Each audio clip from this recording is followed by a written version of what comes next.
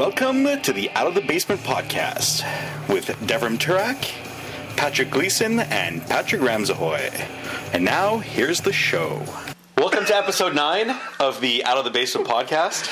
Take 3. Sorry, I keep messing you up, don't I? It's fine, don't worry about it. My name is Devram Turak. Gleason. I'm here with my good friend Patrick Gleason, of course, as always, because we're in his house. And joining us once again, our good friend Paul. Hi. Now that we got the introductions out of the way and we don't have any new people, let's talk about our weeks in gaming, because it's been about a month since we've last met. Patrick, what have you done? Not very much. I tried a few actually PS3 games. Well, not new. I tried them out myself. Okay, and? I played Bulletstorm, Red Dead Redemption, and Borderlands. So these are the 3 games you were talking about the last time? Yeah, okay. I actually tried them out. Okay. I am not a fan of multiple cutscenes in games.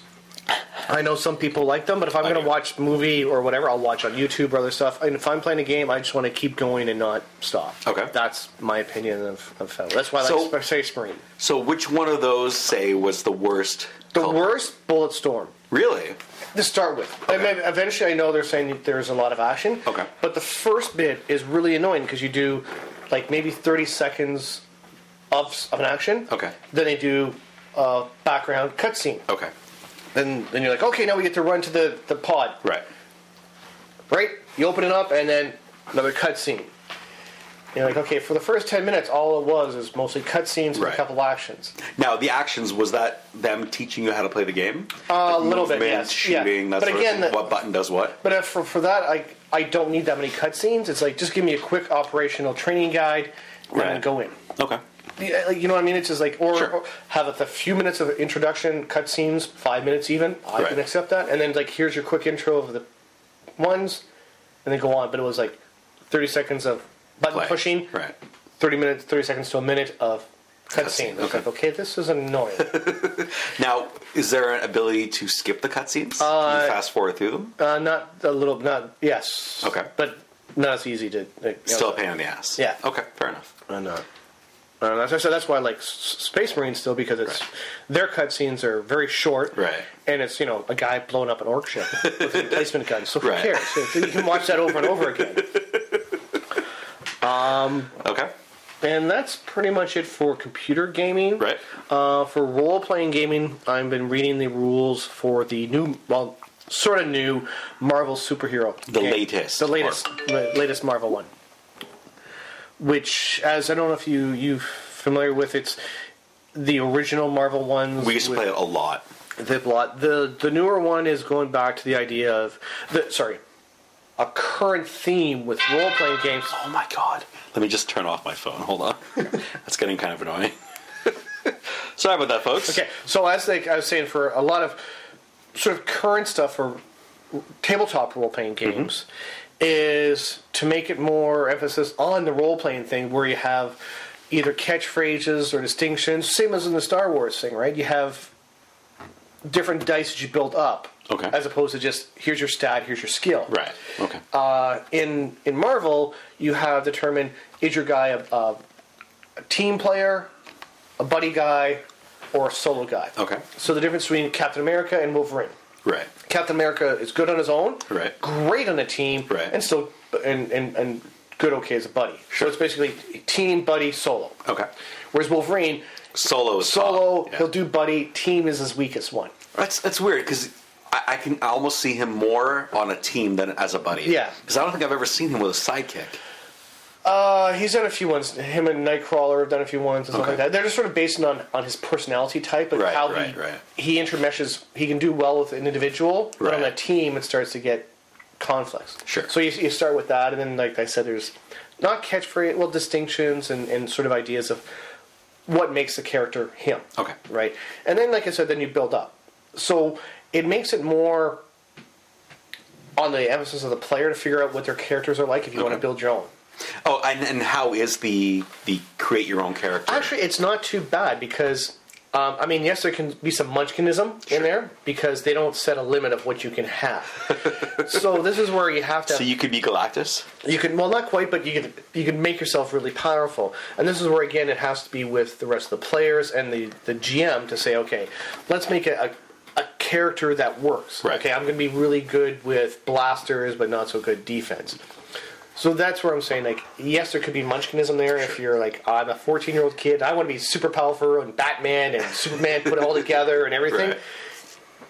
Yes, but that would be boring to play. Right. And initiative is similar to, well, it's you determine who wants to go first. It's a party. But what about the DM though? Or the GM? His characters usually go last. Okay, so all the heroes do their actions. Yeah. Okay, so it's really geared towards you are heroic. Yeah, exactly. And then like there are things like for like they call it the Doom points for the GM and stuff like that, which can change things. But usually it's the players go first, and then the NPCs, the villains. Which yes, makes it. It's designed to be heroic. You are supposed to be the heroes. You are supposed to have the advantages. Right. Fair enough. Yeah. So I want to try it eventually with you guys in one of the gaming sessions, and then we can talk about it. Okay, good. Yeah. That sounds good. That's my new stuff. Paul, anything besides Knights of the Old Republic? Or sorry, the Old Republic? I have my sister doing it last time too. No, that's pretty much it. Don't have time for anything else these days. Fair enough.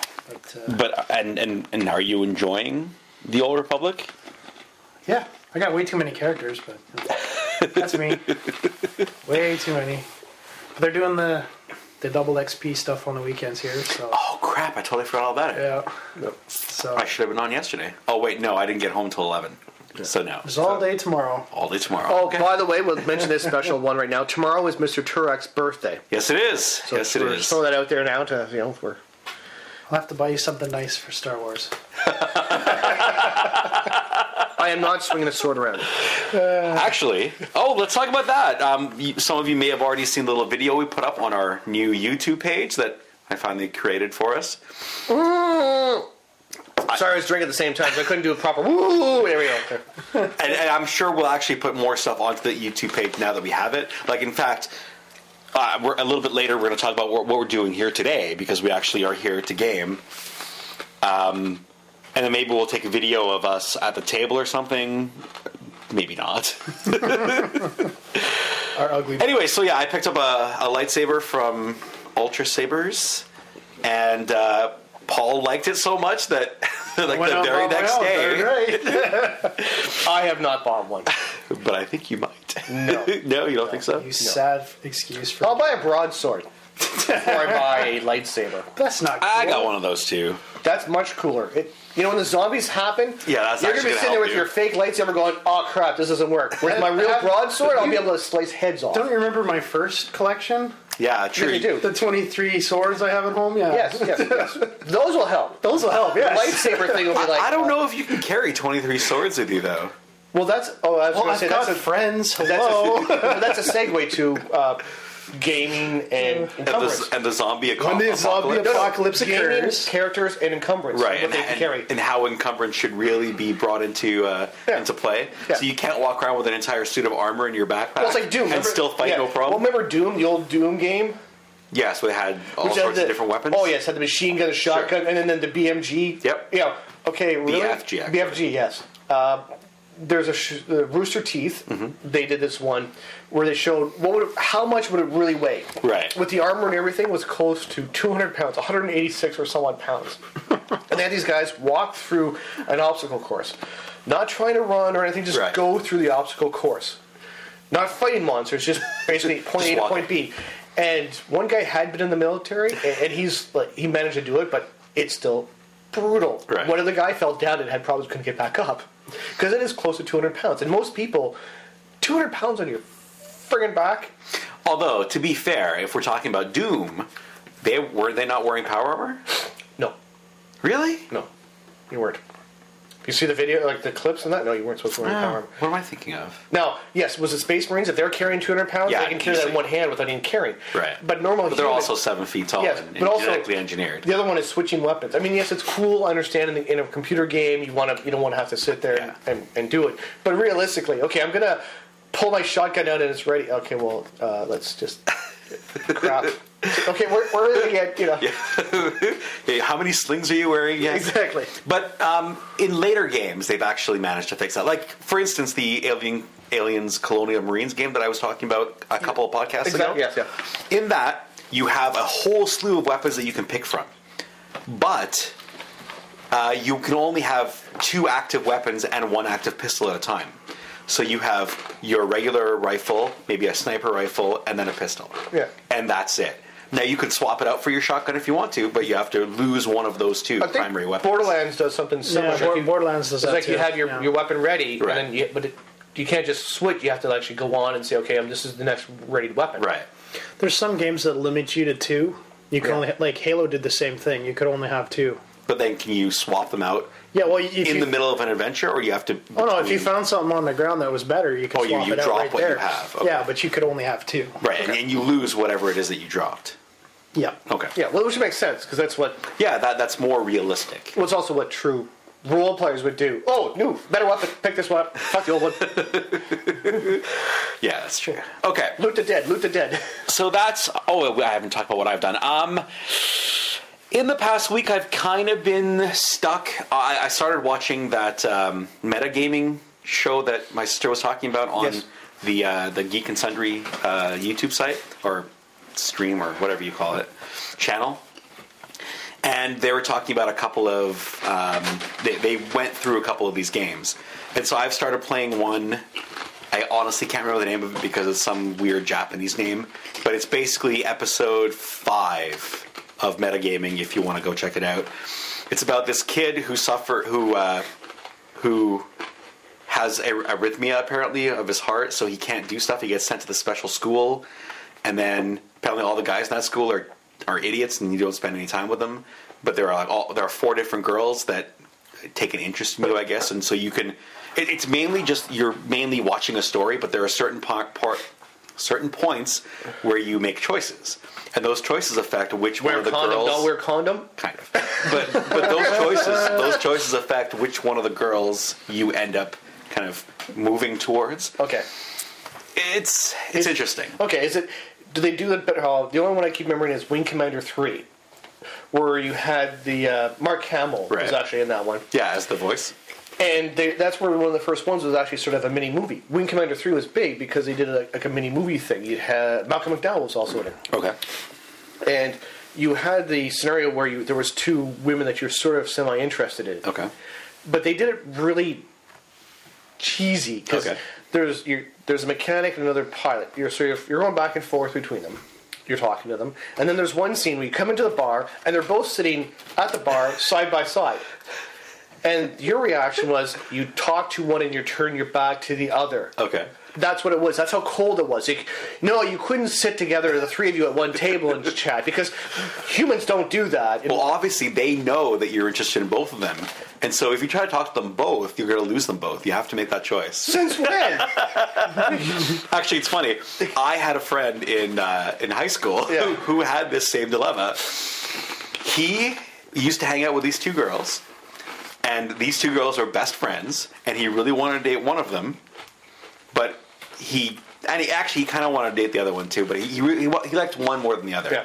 But he knew that if he actually tried to date either of them, there's a good chance that their friendship would be so tight that he'd get fucked over. Well, so he didn't. But the thing is, that's in high school. Yeah. That's sort of different. There's a whole bunch more drama. Well, you're in your fighter pilots in your 30s. I know. Like, you're a little bit past this sort of, pre-adolescent sort of thing of, oh my god, he sat and talked to the other person instead of me. Like, that's what it felt like. It was like, okay, this was written by a high school student who did this. That's stuck in my mind all the time of like, yes, I'm going to go to the bar, and there's 2 women I like, so what am I going to do? I have to sit next to one. I'll turn my back to the other one. That's right. Because that's the way to do it. Right. And once you do that once, she'll never talk to you no, again. exactly. After that, it's like, it's cool. Yeah. Well, of course, you turn your, like, at the bar. Speaking of Wing Commander, actually, I checked out the Kickstarter for the new one they have. I heard. Yeah, that's supposed to be pretty good. And unfortunately, the Kickstarter itself is over, but you can still kind of get packages. So if you want to put down, like, say, $100, then they'll give you a starter ship when the game actually starts. And it's getting close to completion, I think. They have a lot of stuff kind of ready to go. That's an MMO, though, at the point, isn't it? It's a mix. That's the one I was telling you about? Yes. Yeah, I think in various parts, or in various conversations over the last, like, say, 3 months, we've all talked about it. Not necessarily at the same time, but we've all mentioned it. It looks really good. It does. Well, but it's not really an MMO where you're not At first it's not, but it can turn into one later. Right, you have the choice of being in a persistent universe where other people are flying and you're flying and you might see them. Yeah. But you don't have to team up to do anything. Well, the thing is, I'd like to see, the reason I bring this up is SimCity, the latest one. Right. You have to be online to play this. Yeah. And I'm sorry, SimCity, I don't need to be online. I should be able to put this on my laptop and just play without any other players, just go through the scenario. I totally agree with that. And I think the only reason they have that you have to be online is that way you can access their store and they want you to spend money at their store. So if you had the offline option, then you wouldn't be able to access their store, in which case you wouldn't be able to spend money, in which case they couldn't take money from you. Seriously, this is a business. All they want from you is your money. Yes, but that's where I'm like, I'm not buying it because it's online only. I had that same problem with Diablo 3 when it first came out. Yep. I've kind of gotten over that. I mean, it's such a fun game that I'll just do it regardless. Yeah. But I find it irksome. That seems to be the way they're all going now. Yeah. Though. Everything. It is. I mean, the same thing with StarCraft. I mean, StarCraft you play, but if you wanted to do the solo stuff, you still have to log in. Online. Yeah, I know. And you can play anything. Yeah, and to me that's like, no, I want a game I can put on my computer, pop up. If I only want to play for 5-10 minutes while I'm waiting somewhere, I can. I don't have to go, I have to make sure I'm somewhere where I have a connection. Yeah, I agree. I totally agree with you. Yeah. But all the games are coming out like that. There's not much we can do about it. No, that's unfortunate. So, okay, technology stuff. Yes, let's move on to news and rumors. I know, Pat, you had something you wanted to talk about? Well, I had just the map of the universe they did from the light and stuff like that. Now, do you want to go into detail about what that's about? It's a little bit hard. Basically, it's like there's a few satellites lately have been trying to but read all the light coming from the universe. So basically what it does, it shows them how old the universe could be, and they have an area, it's like shows the age and intensity of light and stuff like that. And because of this, they've realized the universe is actually older than they thought, and there's actually more matter than dark matter than they first thought. So it's pretty interesting because it's actually not a sphere, but more an elliptical sort of shape of the universe. Mm-hmm. I mean, again, this is not definite. This is basically just theoretical. Right. But it's pretty interesting that they can read the light from how many billions of years ago with these satellites, and then have a projection of this is what the universe would look like with the different galaxies and everything in there. That's pretty cool. But yet I still can't get a friggin' cell phone charge. No. To last more than 12 hours? Or get even a connection sometimes in Ottawa. Yeah. Like I'm on the bus and I'll lose connection going by an area. It's like, what the hell? But meanwhile, the satellite can read the light from a galaxy billions of light years away. Right. That's okay. But try sending a text too with Rogers quickly. No, sir. Sorry, I'm just... I guess we won't be getting that Rogers endorsement anytime soon. But that was an interesting one. Is looking at that was pretty cool. And this is where I also think this is where people go, well, why do we need NASA or satellites? Well, it's stuff like this. This is actually okay. Yes, it doesn't help our day-to-day life, but it's still an interesting look and understanding. But of course, it's still the universe is made in 7 days according to the religious fundamentalists. Yes. Yeah, we try to stay away from religious talk just because none of us really are religious. Most of us are anti-organized religion at the very least. I'm not saying we don't believe in something. Oh, go Thor. Okay, some of us maybe less than others believe in something, but the concept of organized religion is something that we have a problem. Thor said he'd get rid of the storm giants. And he did. And he did. Do you see any storm giants? Absolutely. Paul, do you have any news and or rumors? Anything you want to talk about? No, I can't think of anything. Someone didn't prepare for today at all. Hey, I had to ask you this morning at 8 o'clock, what time are we meeting today? And what are we doing? See, if you were on Facebook, then you would know, because there's been a slew of messages going back and forth about what we're doing this weekend. I'm working up to it. Okay, good. You know my thing against Facebook. Well, apparently you're getting over it, because soon you will be on. I have no choice, apparently. So it's like that vicious twisting of the arm. Right. I don't have anything new to talk about. Pretty much everything I had was given up last week when we had that massive 2-hour-long podcast. But I will, however, take this time to plug a company. Like, we don't normally do endorsements. We don't actually have any sponsors or anything. No, we're trying to. We would love to get Guinness, by the way. If anyone knows a Guinness rep, we would love to sponsor Guinness. Speaking of which, I'm going to have my Guinness now. I'm going to have my first Guinness beer. What about Coke? Okay. We always have Coke. We do drink a lot of Coke. But Guinness is better. Guinness is better. It's a better dark drink. But in terms of financial assistance, who would provide more? Okay. Coke is a far richer company. There you go. But I've never heard of Coke sponsoring a podcast. We're not famous athletes. If you're a famous athlete or a movie star or something, then I'm sure we'd be able to get an endorsement. Yeah. Anyway, now that we've segued into endorsements, as I was saying, we don't currently have any sponsors or anything like that, and we're fine with that. But I'll take a beer. I am going for Guinness. Devram is going for his London Pride. Yep, the Pride of London. Anyway, I'm going to take this time and opportunity to talk about a company that a friend of mine runs. He's a good Canadian boy from Edmonton, Alberta. Actually, somewhere outside of Edmonton, but that's close enough. His name is Terrace Cassidy. He runs a amazing operation called Geek Nation Tours. Now, for those of you that don't know what Geek Nation Tours is, I'm sure most of you don't, it's a touring company that deals in geek-related events. Wow, what an original name. I know, but... Okay, you laugh, but last year I went on 3 separate tours with this guy, and we had a blast every single time. I met some amazing people. One of our biggest fans, Mike, is a guy I met in the trip to England, which was trip number 3 that I took last year. The other 2 trips, one was a trip to Arizona to take part in Budokan, which was a 40K based tournament run by the guys who run 40K Radio, the lovely people over at Battlefoam. And again, we had an amazing time there, met some really good people. In fact, the people I met on that first tour, I'm probably the closest with, and we got to be reunited at Adepticon of last year, and hopefully most of us are going to be at Adepticon this year again. And again, for those of you that don't know, Adepticon is a 40K based, well, it's not just 40K, but it has all sorts of tabletop games, but it's a war game based convention that takes place in Chicago every spring. It's happening the weekend of the April 21st, so I think it starts Thursday or Friday the 20th and goes to the Sunday, and then everyone kind of leaves on Monday. I will be there again this year, and while I'm there, hopefully I'll get a chance to sit down with my good friend Terrace, and maybe we'll record a little something to add to the podcast.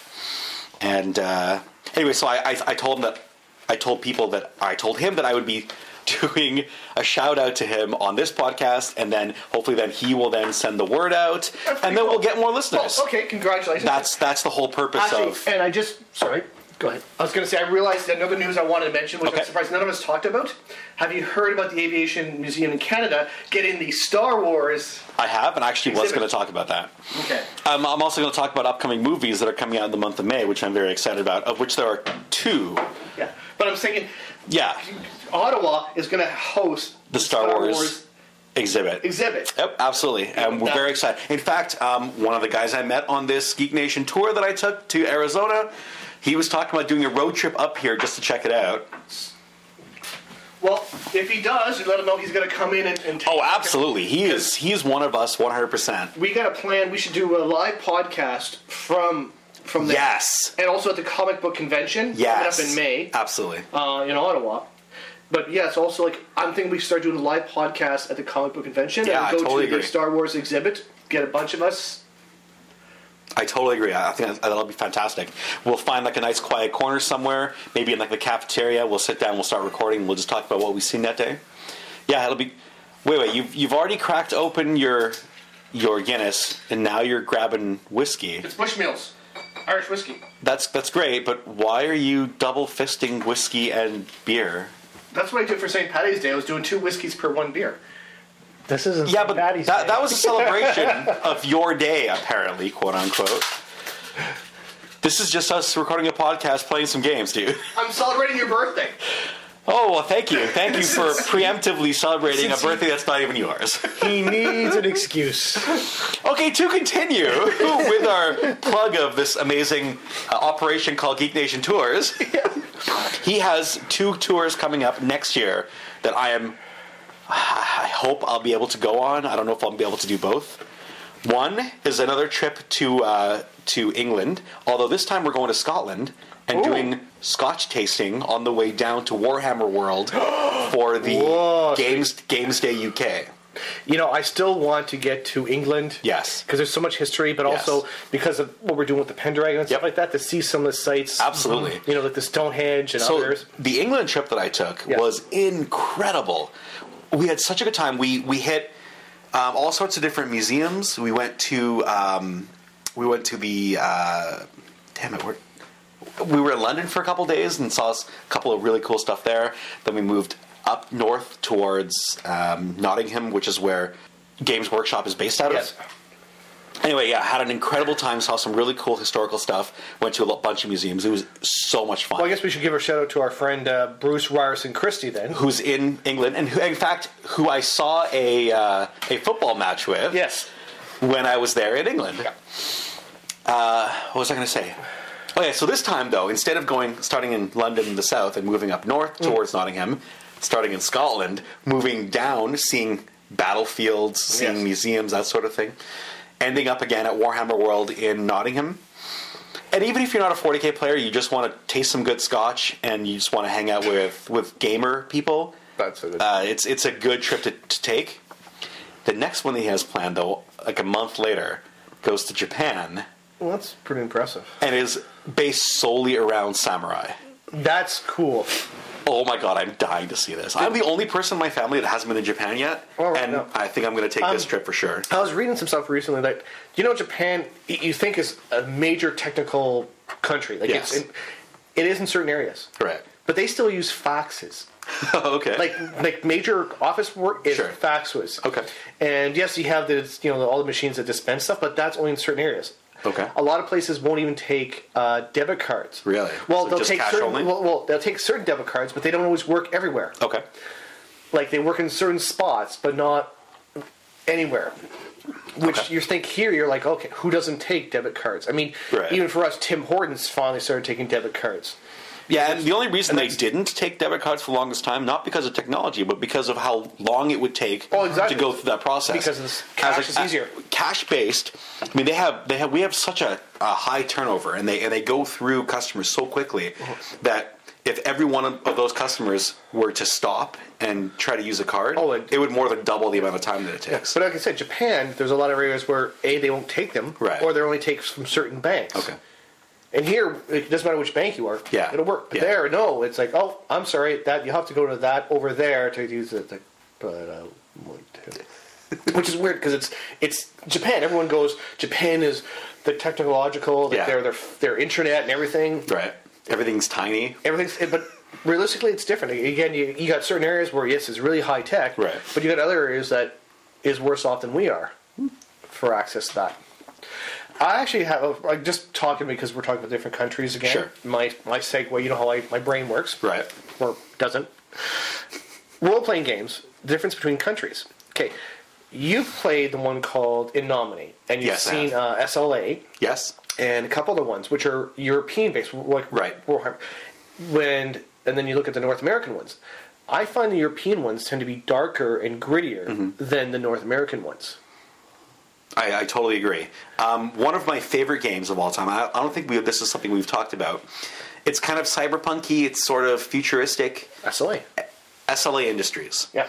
Put out by a small British company who has changed hands many times. I don't even know if they're still around. I'll maybe do some research about it and maybe put up some links either on the Facebook page or on the liner notes for the show. And I think people should look at this game because it is incredible. The background behind it, the history of it. Well, it's like it's a bit cyberpunk, but it's futuristic. Yeah. Because cyberpunk is sort of this world with a bit more technology and computer stuff. Right. William Gibson's sort of idea. It's basically today plus, like, say, 20 years. Well, a lot more, because you have a lot of different advances. But it's also weird because it's also reality TV wasn't as big back then when they started talking about it. But in SLA, you're basically working for reality TV. Yeah.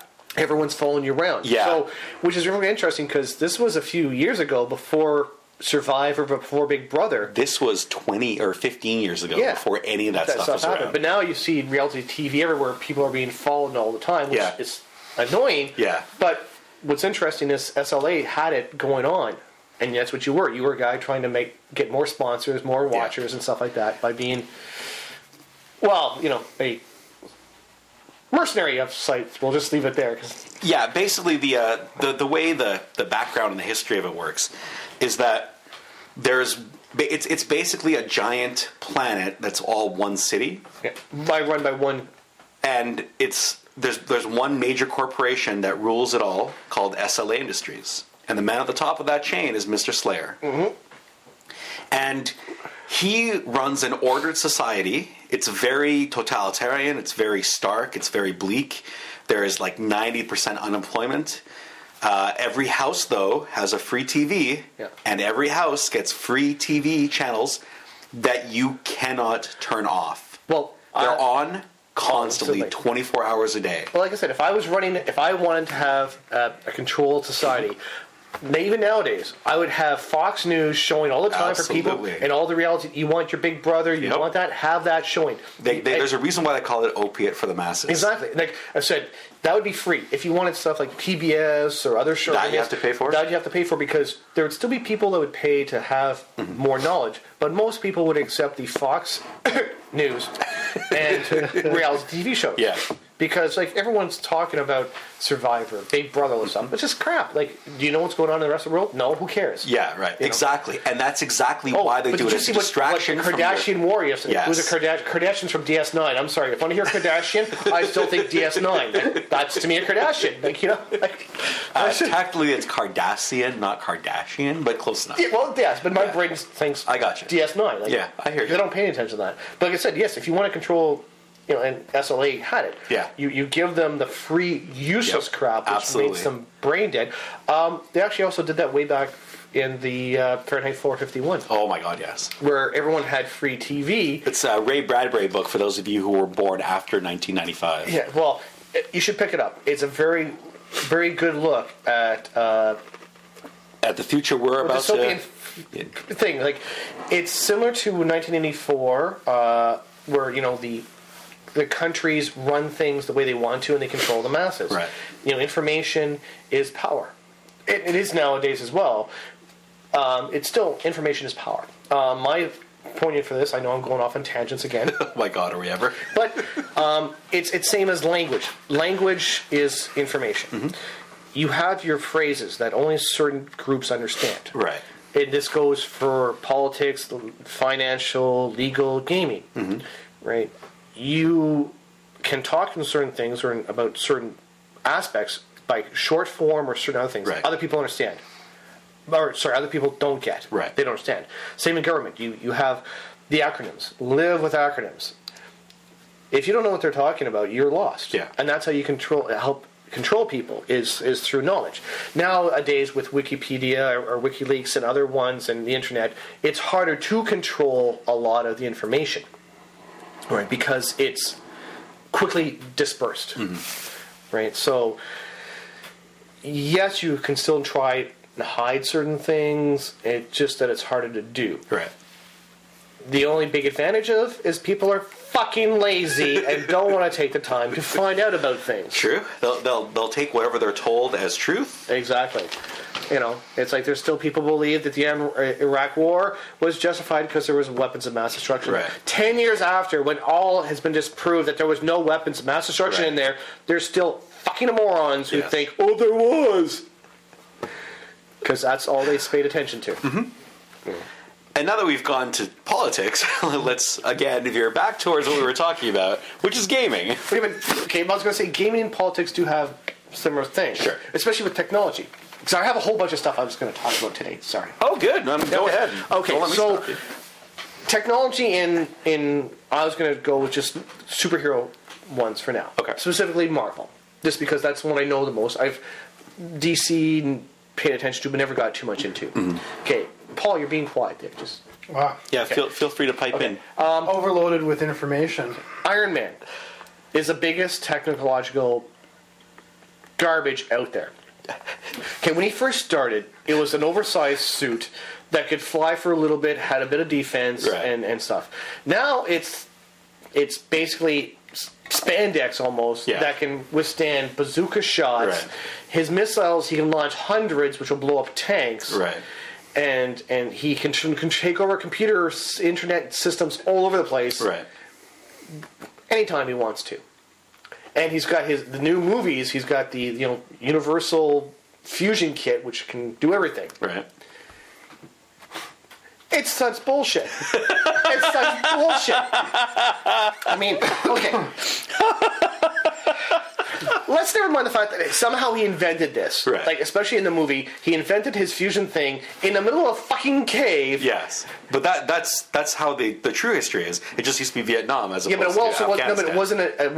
but it wasn't the Universal Power Core. No, it was just a magnet to keep the shrapnel. It wasn't this massive fusion thing. I thought originally he actually had to wear the suit to keep himself alive. He did. That's what it was. Yeah, I think it was integrated into the suit. It wasn't in his chest. It was actually, you're right, it was part of the suit, but it was basically a sort of a magnetic idea. Yeah. Right. And eventually it evolved into sort of the fusion. I can almost give you the fusion thing. But the fact is that no one else knows about it. It's like, okay, let's explain patent laws in the States, okay? Because this is important. In the second movie, there's a U.S. military trying to get the information for his suit. He's like, no, it's mine. I'm going to keep it. Okay. It's only yours if you've patented it. If you haven't patented it, anyone can try and come up with the idea or copy it. Well, they were. That was the thing, though. Right, I don't think it was an issue of patenting. No, I don't think he did patent it. Well, that's what I'm saying. So other people could try and come up they're welcome to like try. Stain and stuff, or Hammer. Yeah. Can do it, and he could patent. And when he patents it, then he could sue Iron Man for copyright infringement. And don't tell me this isn't done. This is done nowadays with Sony and Apple and all sorts of other stuff. Sure. Hammer comes out with here's my version of Iron Man. Oh, by the way, Tony Stark, you didn't patent it, so I'm going to sue you for copyright infringement. Right. And if Tony Stark goes, if it goes to court, you want to prove it's not? You actually have to show us your plans. Actually, to patent anything, you have to show. Well, that's what I'm saying. That's why I see Tony Stark didn't want to, because he wants to keep the plans himself. Right. So that's what I'm saying. So Hammer could successfully sue Stark because in the court of law, Hammer's got the patent. Tony Stark doesn't. I'm sorry, the law would go, hey, guess what? Hammer's the one who has it. Right. You have to stop using it. And then Tony Stark says, well, in that case, I will provide to the court, to show that it's mine. Okay, this is a thing that's worth billions of dollars. You mean to tell me this U.S., the NSA, Department of Defense, hell, even the Russians, the Chinese, don't have fucking spies in his organization? Like, okay, the Black Widow was there as a spy from S.H.I.E.L.D. Yes, she was. I'm sure his organization, considering what he's doing, has spies from almost every major country in the world there trying to get his information. Right? This is where it's like you're going, no Chinese guys are trying to steal your stuff? Right. Like, they stole... Well, the information was there. And he made... I watched the first Iron Man movie last night just because I was bored. Okay. So this is kind of interesting. Okay. Listen, the first Iron Man movie is a great movie. Don't be ashamed about it. No, I know. But I'm just saying that it's kind of ironic that we're talking about this now, and I watched that last night. But he made the thing, and he never said that people couldn't copy it. He just never was going to help them do it. Correct. So if they could do it and they could achieve it on their own... Which is a pretty selfish, self-centered thing to do. That's not the thing, though. He's never saying, like... He just believes nobody's smart enough to be able to do it. Which is an arrogant, prick thing to do. Absolutely. But that's him. That's the way it is. Well, that's what I'm saying. Here's a technology which could change the entire shape of the world. Listen, he tried. He tried to do that with the arc reactor. And yet, they mothballed it. No, he didn't try. If he really wanted to, he'd put it on the fucking internet and say, here's how it's done. Here's how you build it. Well, no, it's just the small one he doesn't want people to copy. In the second movie, he was mass-producing the big one to power everything. He still had it secret. It was still him. He wants this built, he puts it on the internet. everywhere. Which case... And then someone turns it into a bomb. You don't want that. Well, no, we're not talking Batman with this friggin' his reactor thing. What I'm just saying is, like, the little one, there's a whole lot of threat there. The really big one, I mean, you can't stick that in a suitcase and leave it in an airport. In the second one, what's his name? Mickey Rourke's character builds one. Yeah, something similar, not quite the same. But it's only because apparently his dad... helped build the original. But again, why would you go after why would you go after Iron Man? You know what you do? You built it, you go to the military... He even said that in the movie, though. He's like, you could have sold this to the Russians for such. That wasn't the reason for it. Yeah, he wanted revenge because his father got nothing. And once he done... But you could... It's still ridiculous. Because here's Tony Stark. Okay, the arc reactor. Okay, again, in the second one, the Avengers movie, where he switches over the the Stark building. Right. Where he's like, okay, how do you redo an entire building? Our technology, we're DC AC, and it's alternating current. We're AC here. Everything's AC. Yep. He's got a fusion reactor. Mm-hmm. You take yourself off the grid to put yourself attached to the reactor. Mm-hmm. You need to rewire your entire... No, you don't. No, you don't. No, you just need to have a generator. The reactor powers a generator. That's true, the generator creates AC current. The AC current runs throughout the building. You're perfectly fine. Or you get transformers. You get transformers. Yeah, I suppose. But I'm still saying, like, okay, and the other one, too, is he's got this arc reactor. Do you think the oil companies are going to be happy with this? Well, nobody ever said that they were trying to shut him down. They should be. Well, you'd think so. Well, we control all the oil and the gas in the world.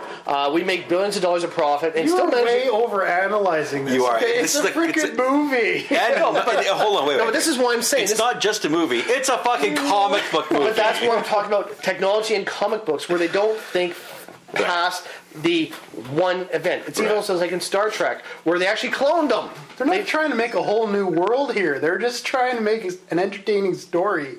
Star Trek, where they cloned who? Star Trek? They cloned Riker. Remember Riker was cloned? No. What?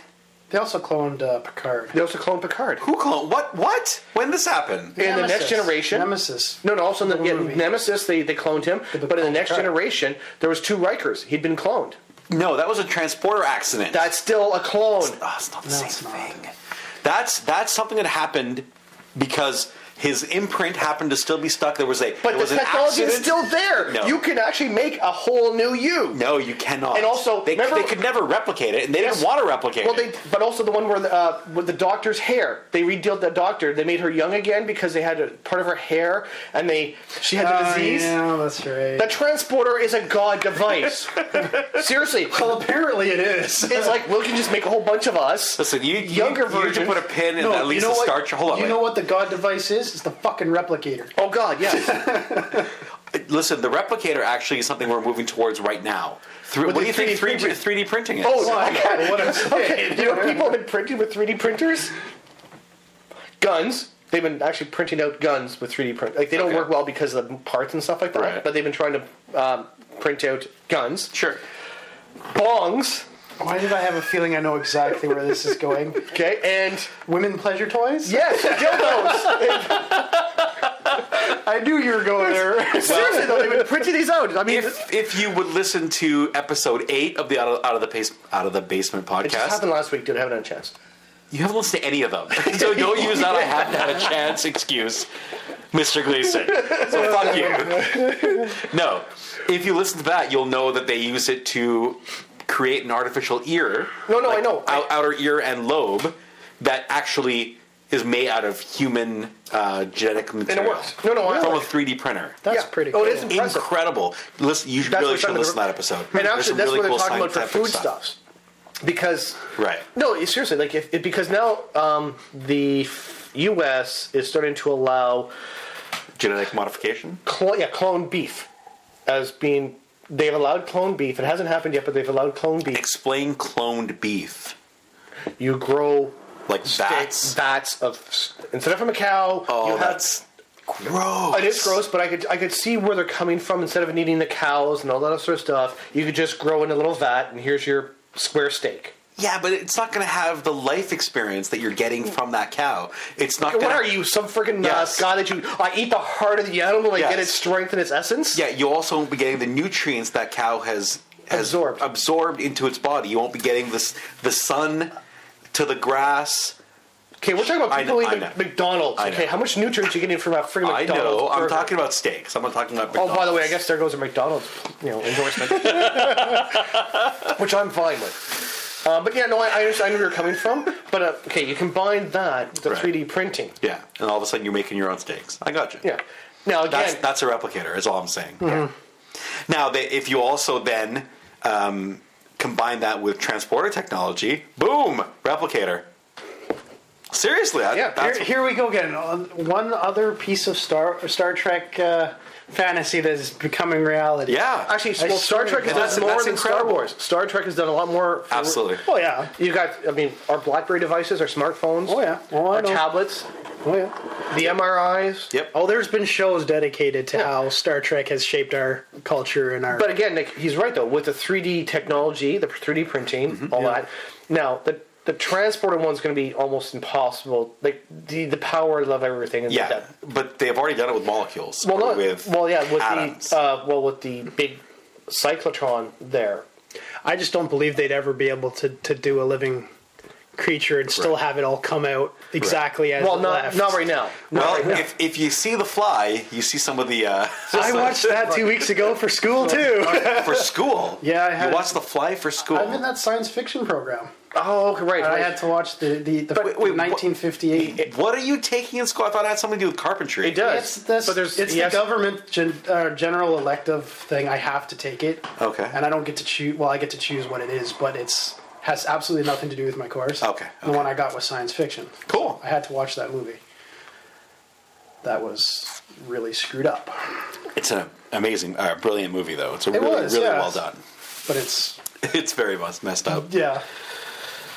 Okay, so now that we've spent 45 minutes talking about garbage...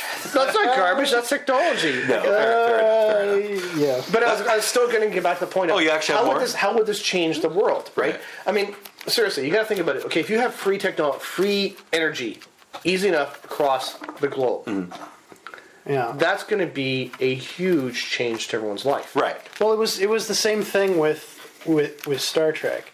You know, whenever they got the whole space thing, and then suddenly they had the replicator and all that stuff. Currency became non-existent. But it still did, because you look at DS9, it had gold-pressed platinum. But that was on other planets still. That's not an Earth also, standard. to back up the thing is they're like, well, now that we have free food, free this, we can do whatever we want to. So let me get this straight. There's people whose all they wanted to be was an ensign on a ship for the rest of their lives. No, that's not all they wanted to be. You become you start off as an ensign, and then you work your way up through the ranks.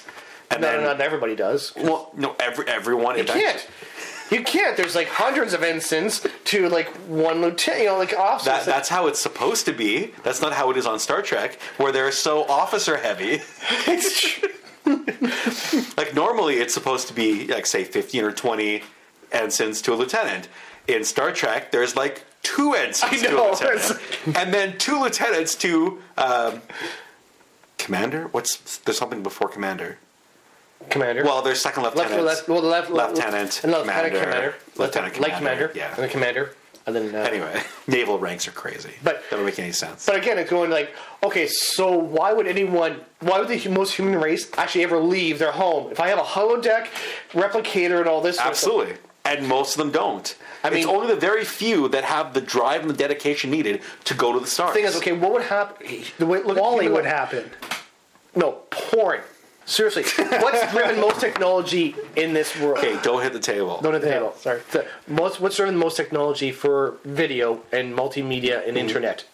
Yes. Porn. Seriously, porn. So you're saying that we'd all turn into a society of deviants? Not all of us, but there'd be a whole bunch of people that would... I don't have a problem with that. Look, even Geordi. Okay, Geordi made his own woman and he failed having sex, but he still wanted it. So you take the most people in the average... I think he wanted a relationship with her. He didn't necessarily want to sleep with her. And it did fail, yes, because he's a geeky kind of guy. Someone's trying to phone you. Shall we put a pause to the podcast? We'll put a pause. Okay. What? We'll be back hopefully soon. And we're back from our little break that we took. And we're going to get into the meat of today's podcast, even though it has been 50 minutes. Some of which might be cut and maybe moved around a bit. Whatever. So, today we're going to be playing at least one, maybe a couple of different board games that I recently picked up. And that I picked up because of watching Tabletop. Yes, with Will Wheaton. Will Wheaton. Wow, that was incredibly hard. With Will Wheaton. The first of which is Pandemic. Yeah. Who's coming to Comic-Con, and we're still hoping to talk to him. So Absolutely. Again, any listeners out there, the few that there are of you. If you happen to be on Twitter, WILW is his Twitter address. So at WILW, Will Wheaton. So anyway, I can't do the cool introduction and flourish the way he does it in the Tabletop show, but we're here to play Pandemic. So Pandemic is a cooperative board game where you act as a team of scientists trying to eradicate several different diseases that have popped up around the country. Basically, you're working for the CDC. Although it's a multilateral or multinational CDC. Yeah. Currently, we're only playing with 3 players because there's only 3 of us. So there are 3 cards. I was going to say, Devram, you set it up where there's different colors, and different numbers of them in per thing. What does that represent? Okay, so there are actually 4 different strains of virus that are currently out in the world. Okay. There's the yellow plague, there's the blue plague, and there's the black plague and the red plague. Right. So the number of ones in there means it's a higher concentration. Correct. So each cube represents, say, a percentage of the population that has fallen ill. Right. Go ahead. Our job then is to go to each area and try and clean up. Correct. And get rid of the virus. At the same time, we can deal with the people who are infected. That's one of your options, or we can try to perform research and try to eradicate or to find a cure for it, which makes our job easier. And then the next stage after that is to actually eradicate that virus. Okay. So currently we're at the discovery stage. So I say let's get a bunch of us and head to the moon and come back and let the Earth kind of sort itself out. Yeah. We'll take just the scientists. Let's take an arc. And go down there. Yeah. And okay, so we've actually infected the cities that are going to be infected. Yeah. Oh god damn. Yeah, I was wondering if that was going to happen. What the hell? Yeah, there's only one Canadian city, and it's fucking Montreal. Yes, I know. I looked at it too. Okay, guys. Hey, United States. Guess what? The capital of Canada is Ottawa. Look it up, you fucking American morons. Okay. Wow. It'd be funny if I told you this were a Canadian game. It's not though. I don't know if it is or not. No, it's American. I haven't done any research on it, but. Because they didn't. I mean, like, there's this whole section here. Yeah. Greenland didn't even get a mention. I mean, holy crap! Right. Vancouver held the Olympic Games. Toronto's is right next to the States and wants to be a city, but my God, the capital of our own country is not in there. You fucking jerks. Okay, let's talk about how we can play the game. So each one of us gets to select a role. We have kind of randomly drawn the 3 that we've pulled out of the 6 that are available. Put them in your hand. Oh, you want to randomly do that too? Okay, sure. So we've got the researcher, the medic, and the I can't remember what the third one is. Devram, you get the first. We'll find out. You are? I am the scientist. Scientist is the third one. Paul is the medic. The medic, and I am the researcher. Right. Okay, so as a scientist, I get to help cure diseases, and I do that by putting down a certain number of cards of the same color. So you accumulate cards from the player from the player deck as you go through your turns and cure diseases. Yeah. And as a researcher, for an action I may give or a player can take any city card from your hand. We must both be in the same city.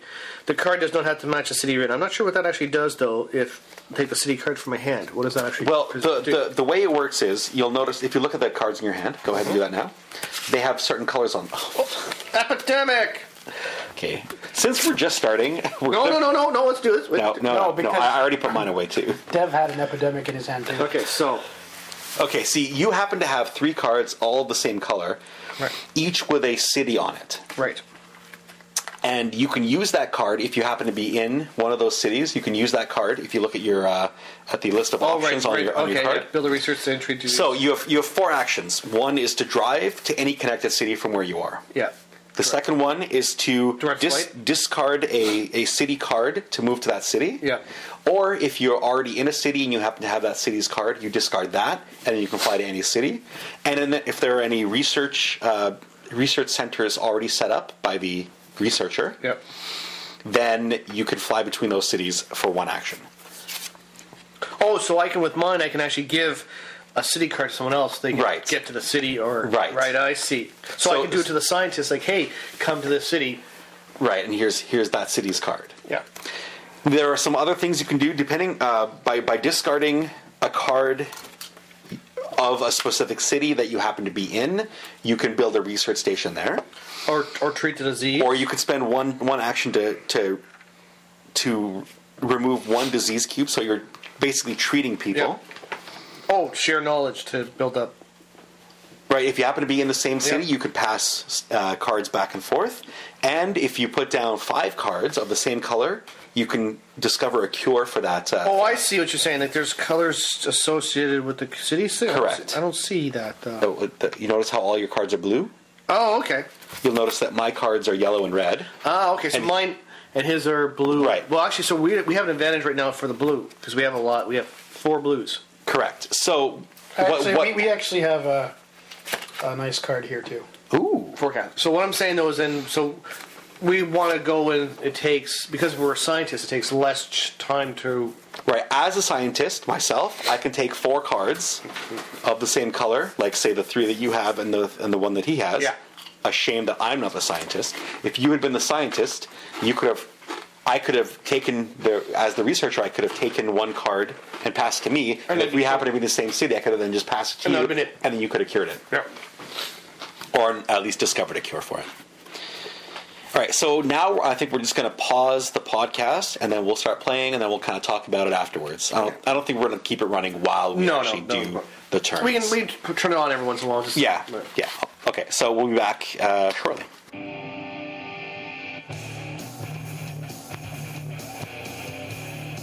It's a fun game. And we're back. The horror. The horror. Okay, so our very first attempt at playing the game Pandemic has ended in utter failure. Unmedicated disaster. The world is dead. Now, admittedly, we were a little lax in our shuffling, perhaps, and the placement of the epidemic cards was a little front-loaded, unfortunately. So. We kind of got hosed in 2 turns. In the first 5 player turns, basically. So I think I went twice and Pat had gone twice at that point. Yeah, we never moved the outbreak thing. We probably would have got there first with the amount of outbreaks that we'd had. Oh, that's right, yes. So we lost on multiple levels. That's what goes up with the outbreak. Not this. What's this? I don't know what the infection rate is. Read up the infection rate again. But we did lose on multiple levels. Anyway, we totally got hosed. Yeah. If we hadn't have lost then, we would have lost at some point. So actually, we realized that we were trying to work coordinated. We were trying. It's just because we did the epidemic cards incorrectly. Yeah. As they are supposed to be split up more evenly than they were. So they're not supposed to pop up at the rate at which they popped up. Yeah. Because we got 3 in a very short amount of time. Yeah. But it actually was an interesting game. It was fun, and it is cooperative. Oh, also, just to mention, because we are doing Pandemic, I have the Walking Dead board game as well. Okay. If people want to try that. Cool. Yeah, I'd be up for that. That game, that show's awesome. And at this point, since we're setting up the next game, I'm going to pause it one more time, and hopefully this one will go a little bit better. Yeah.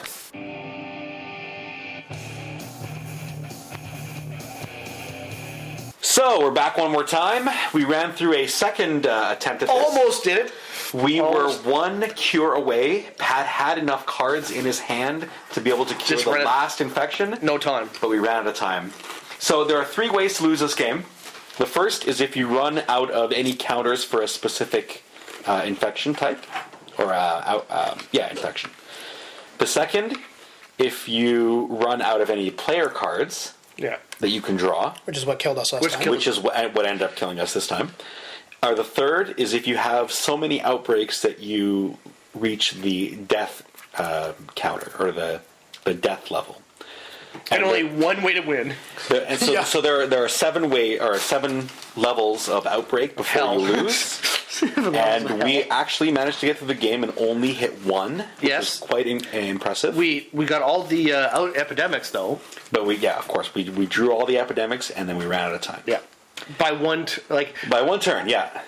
Because Paul's was the last one. All I needed was if he'd had both cards left, I would have had my turn and it would have been over. Yep. We would have won the game. So we were very one close. Turn away from winning the game. And that was fun. So we decided to try it a third time in the hopes that maybe this time we'll be able to pull it off. We do have to say what we did at the end. When we realized we had no hope left, we all went back to the CDC building all together to hunker down and say, fuck the rest of the world, we're staying here. We ignored, we turned off all our cell phones, all our Blackberries, everything, and just hunkered down and let the rest of the world die. Yep. Because we saw it coming and went, fuck this. Yep. Okay, so we're about to try one more. Okay, third try, and then we'll let you know how that went.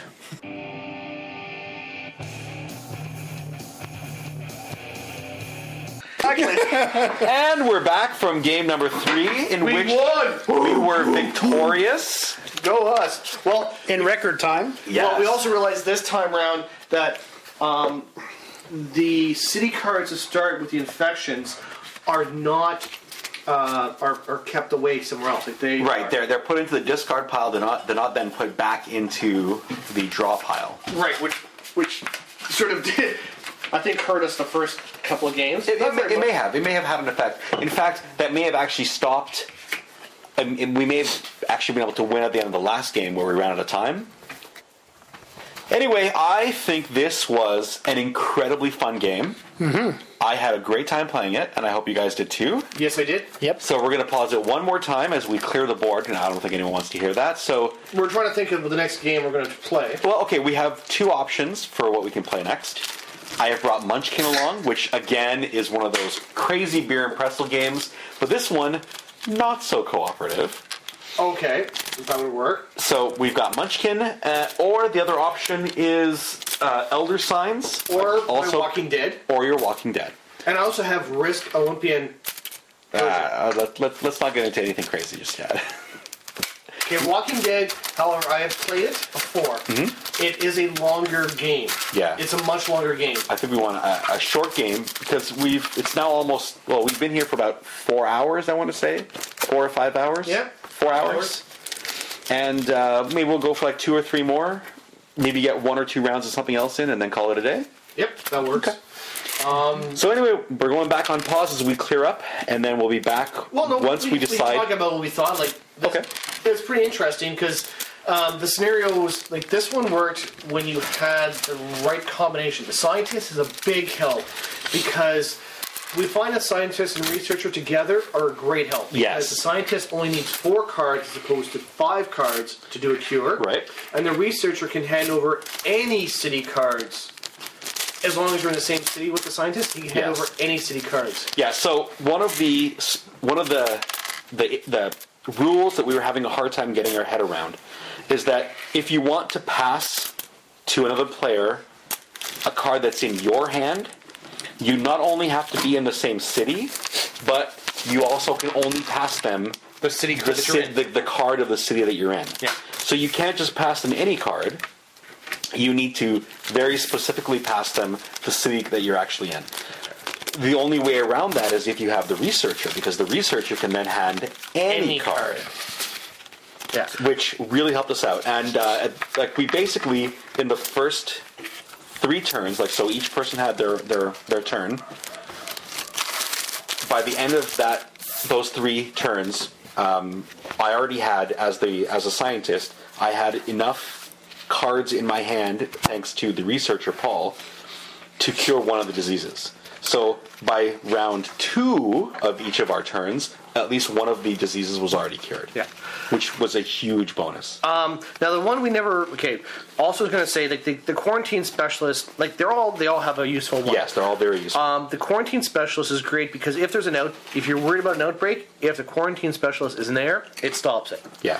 Now the operations guy was the one of research centers. We found that's a game we almost won. We were able to build up research centers, and you can always go from one research center to another for just an action. So that was a real handy thing as well, to be able to pop back and forth. And that helped us almost... Well, you could make the research center in any city you wanted to. That's right.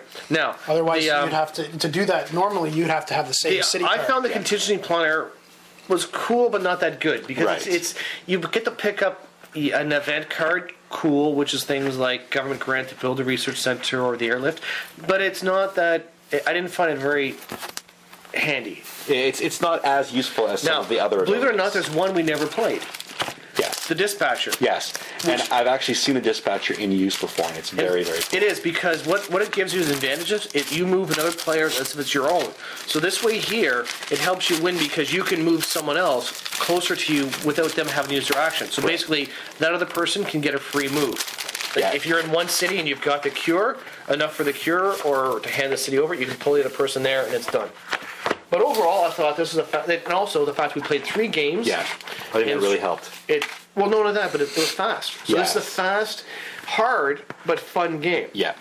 Because it's not one that's some of the other games we played, which takes hours to set up and or play. This is done fairly quickly. Yeah, so we once we knew exactly how the setup worked, you have the game set up in 2 minutes, and you're already ready to play.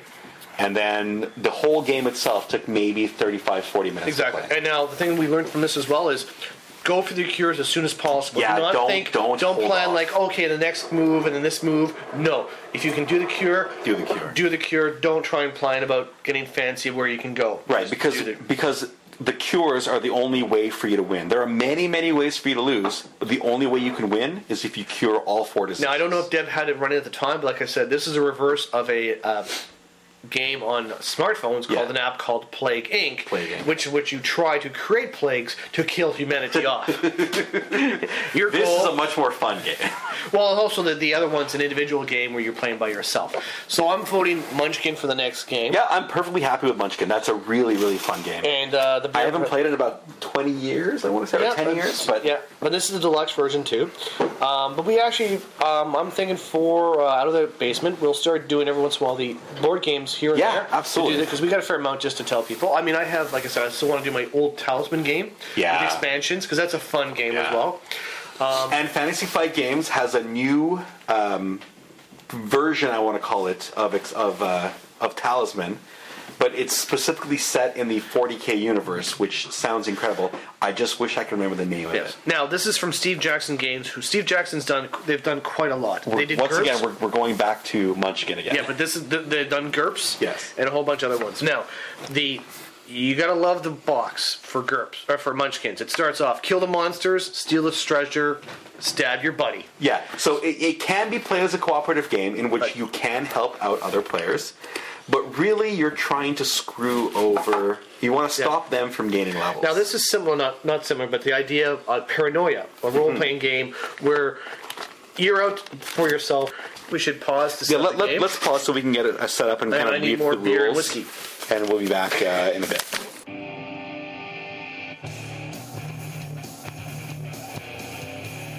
All right, and we're back after playing a ruckus game of Munchkin.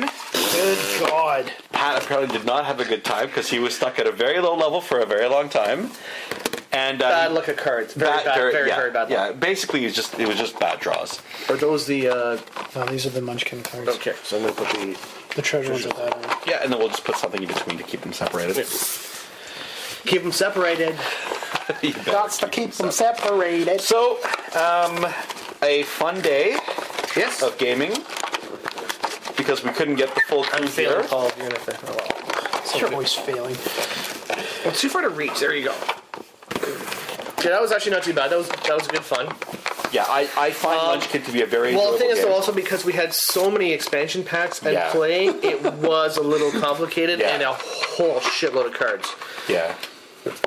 Yeah, I think maybe mixing in all 9 expansion packs. You did not like the dungeons.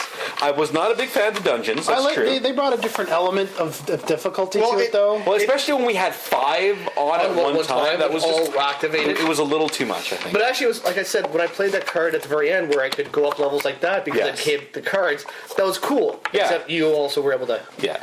By that point in time, it was too late because you were already much won anyways. Yeah, I pretty much got a commanding lead with some very, very lucky item draws. So I was able to raise my effective combat level to a level where there pretty much nothing could affect me. Nothing negative, at least, could affect me. And I have to say, Munchkin does remind me of some of the D&D ones where it's all about the items. Yeah, very much so. It's never mind who you are, what you can do. With that, I think we're going to call it a draw. Yeah. Or we're going to call it an evening. Yes. This was a good time. We actually discussed different things as well. Yeah, we had a good... We will try again to do it soon. Right, so next weekend is the long weekend in Easter. So I don't have any plans. I'm just putting that out there. I only got the Friday off. You only have... Are you working? Are you doing anything on Zombie Sunday? Are you doing anything on Zombie Jesus Sunday? Okay, well, I don't think so yet. Would he be more a vampire or a zombie? I think he'd be a zombie. Well, no, a vampire, because he raises 3 days later and actually can speak and talk and do stuff. He's not trying to eat brains, so that's more of a vampire. Yeah, but he's also not drinking blood to stay alive. Yes, he is. This is my blood. Shared my blood. No, you are drinking his blood. But he doesn't actually never say after when he rises after 3 days. He's turned them all into ghouls. He's turned his followers into ghouls because he's now a vampire. Okay, let's not get into this crazy realm of... Yeah, I thought we were staying away from religion. Yeah. It's not religion. It's a zombie versus vampire scenario. How about instead we just say good night to everybody? Good bite. Good night. You said good bite. I did not You said good bite. You said good bite. Yeah, maybe the maybe the vampire talk has gotten to my brain. I don't know. Maybe I'm just tired because it's kind of late. Anyway, thank you for listening. This has been episode 9, a somewhat long episode. It would have been a record breaker had it not been for the 2-hour marathon that I recorded last week with my sister. Yes. But on behalf of myself, Patrick Gleason, and our good friend Paul, I can speak for myself. I bid you all adieu.